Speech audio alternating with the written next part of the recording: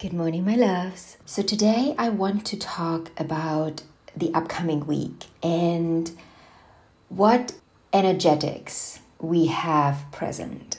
We have been through quite a whirlwind of tense and fixed energies that have brought with them a kind of redundancy. I would say most of us, probably not everyone, but most of us now came to an understanding of needing to change that part of your life that has become redundant, whatever part that is. You probably know what I'm talking about. You probably think, oh, it's my relationships. Oh, it's my work. Oh, it's my private life, my spiritual, like whatever part it is, there is a redundancy.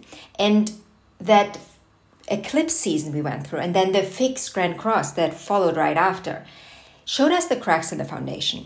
And the beauty of a crack in the foundation is that the light comes in. So the foundation is cracked. There is a space now. And that space tells you that there's room for something new. So now that we've gone through the fixed Grand Cross, and this past weekend we've gone through two squares that kind of honed in on that. They honed in on, okay, so you know now.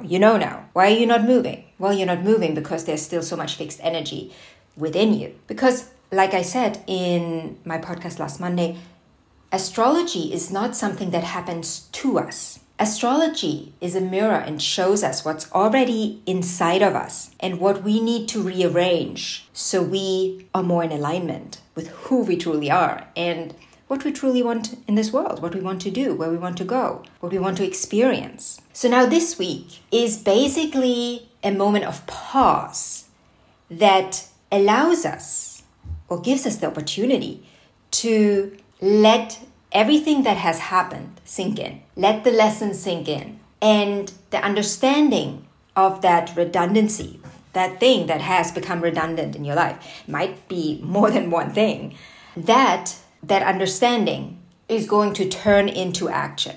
So you understand the lesson, and now what are you going to do? This week, like I said, is a moment of pause where you can make a plan.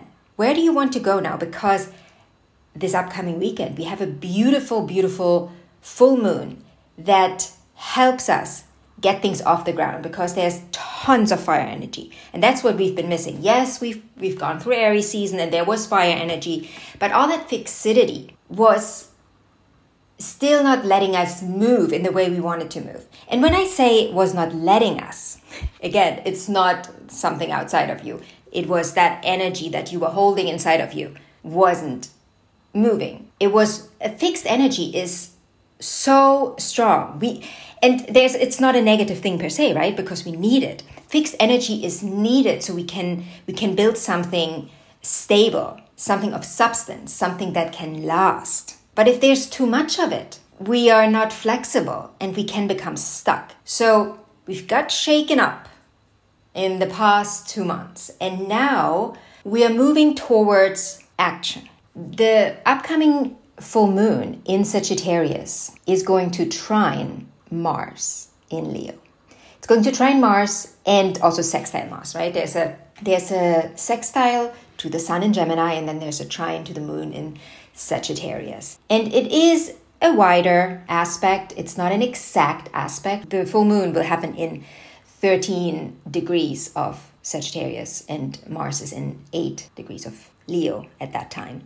Still, it's a trine. There's still that harmonious flow energy is still there. So another thing that this moon will bring with it, or that is, maybe I should say, that is present on that upcoming full moon, Saturday or Sunday, depending on where you are in the world, is the Great Attractor. And I did a whole video on YouTube about this particular full moon, and I was talking about the Great Attractor and what it is representing, what it is on an astronomical level, what it is basically. So you can go and check that out. But just as a summary, the Great Attractor is a gravitational point, attraction, place in intergalactic space that takes in and pulls towards it 100,000 different galaxies.